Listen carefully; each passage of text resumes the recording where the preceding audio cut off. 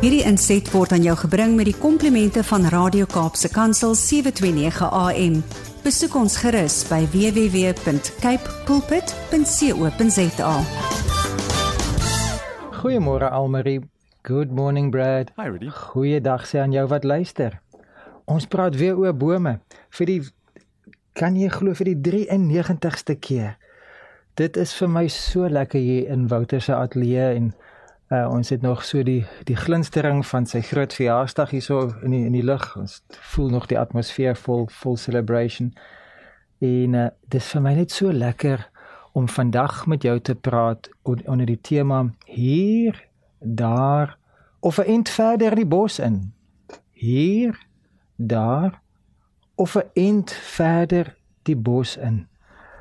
Kom ons begin by hier en dis nou in as ons formaat van die vorige gesprekke volg, dan praat ons oor Suid-Afrika as ons oor hier praat. In 1993 was 'n moeilike jaar geweest. Daar was baie opstande, daar was baie struweling, daar was baie spanning. En daai spanning is op die spits gedryf op 'n donker dag toe daar 'n sluipmoord was op Chris Hani. Daar was 'n radikaalse Poolse immigrant, 'n man wat politieke oorwegings gehad het wat hom so ver gedryf het dat hy tot sluipmoord oorgegaan het. 'n man met die naam van Janusz Wallus. Dis interessant hoe ek die Pole se name so kan onthou. Ek het laas Lech Walesa se naam onthou en hier onthou ek nou Janusz Wallus. Nou Janusz is dan seker soortgelyk aan ons plaaslike Janus, maar ek wil net sê dat Janus Rautenbach het absoluut niks met hierdie saak te doen nie. Janusz Wallus het ek 'n rede om so 'n bietjie sy naam te onthou, want ek het nogal sy suster in my lewe ontmoet en sy is 'n wonderlike kind van die Here wat vir baie jare getrou gebid het vir 'n man wat lewenslank in die tronk was, maar redelik onlangs toe nou op parol vrygelaat is. Maar Chris Hani se dood kon die sneller gewees het, dit kon die vonk in die kruitvat gewees het wat ons land oor die rand gedryf het na burgeroorlog toe. En dit was die Here se genade dat meneer de Klerk, president de Klerk en dan meneer Mandela wat op daai stadium net die leier was van 'n terroriste organisasie wat toe nie meer onwettig was nie. Die leier van die African National Congress wat op daai stadium nog glad nie 'n politieke party was nie. Hulle was nog besig om hulle self te vorm want die demokrasie was nog besig om bespreek te word. Kodesa was besig om die buitelyne te begin gee. Die voorbereidings vir Kodesa was op hierdie stadium gemaak en meneer Mandela het met 'n baie groot wysheid het hy kalmte beroep en het hy vir mense opgeroep om nie die wapen op te neem nie. En genadiglik was daar in 93 nie 'n burgeroorlog gewees nie. Hier, daar of 'n eind verder die bos en daar, dan praat ons oor die wêreldgeskiedenis en ons gaan ter wille van tyd nie oor die hele wêreldgeskiedenis van 1993 praat nie, maar dis genoeg om net te noem dat dit is die jaar wat Bill Clinton as president aangewys is in die Verenigde State.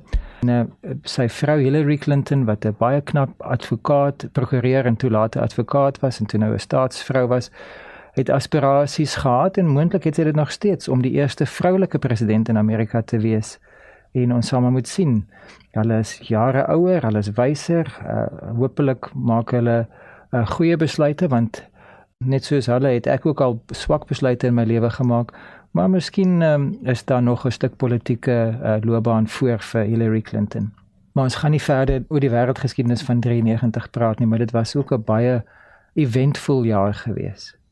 En verder, as ons formaat van vorige gesprek hou, dan moet ons bietjie praat oor wat het in 1993 in Rudi se lewe gebeur. Op daai stadium was ek 25 jaar oud. Ons het in Potgietersrus, wat nou Mokopane is gebly, daar so in die verre Noord-Transvaal, wat nou die Limpopo provinsie is. En ek het my graad klaar gemaak en ek het gegradueer. Dit was 'n wonderlike voorreg om 'n BA-graad te kan ontvang en met al die vreugde van 'n student te dink ek het nou 'n mylpaal bereik. Maar ons het eintlik maar net by die voordeur ingestap en besef ons is nou in die ingangsportaal, nou is ons reg om te begin leer. Ons het glad nie die wysheid in pag nie, ons het nie al die kennis nie, ons het maar net, we have only just begun. Maar toe het ek getrek na Middelburg toe, Middelburg in die Oos-Transvaal, wat nou die Mpumalanga provinsie is, en daar so in 'n wonderlike, aktiewe en dinamiese Engelse gemeente. I became the assistant to the pastor. En die karavaan daar in Potties, wat vir 2-3 jaar my tuiste was, is verruil vir, ek was in 'n buitegebou op die pastoor se erf gewees, en van die Bosveld af het ek na die Hoëveld toe getrek. Bosveld se lekker, boomryke, reënryke somers, verruil na die Hoëveld, wat Wouter so goed ken, daai koue winters, daai ysige winters, waar die pype somtyds vries, en jy nie kan water kry nie omdat daar nie water is nie, maar die water in die pype is vasgevries. En waar jy net hoop dat die sonnetjie uitkom sodat die water kan begin ontdooi in die pype. Nou daar so in Middelburg in die Oos-Transvaal, tussen die rook van die kragsentrales wat op daai stadium dag en nag gewerk het, daar was seker maar maintenance ook geweest, maar ons het nooit daarvan geweet nie. Kyk, ons het net geweet, daai kragsentrales lewe vir ons volstoomkrag. Eskom was ons trots, en niemand het ooit met 'n frons na Eskom verwys nie. En daai vlaktes van die Hoëveld, met sy bitterkoue en met al sy vreugdes, het ek toe nou besef, dat dis 'n groot ding in mense lewe om te trek van een plek na 'n ander. Daar's party mense wat hulle lewe lank in een adres bly. Daar's ander mense wat hulle lewe lank swerwers is. Maar so verskil mense se lewens. En party mense gaan net 'n end verder. En in Afrikaans 'n end verder of 'n entjie verder, just a short distance. Ek maak hier nou 'n bietjie van 'n woordspeling, en ek verwys na die ente in J.R.R. Tolkien se boek The Lord of the Rings. And the Ents are fictitious characters, great tree-like characters, very big trees. Hulle is, ek weet nie of Tolkien hulle self uitgedink het nie, of hy hulle net 'n deel gemaak het van sy boek nie, maar daar was manlike ente gewees, en daar was daar ook vroulike ente gewees. Die vroulike ente was genoem entwives, en 'n young entwife was dan 'n entmaiden, en alle jong ente, as hulle nou nog saplings is, dan was hulle entlings genoem. And they all speak Entish. So dis dan nou 'n boom wat 'n bewussyn het, 'n boom wat menslike eienskappe het. They are humanoid. Some of them are more tree-ish, and others are more humanoid. The Ents live by the slogan, don't be hasty.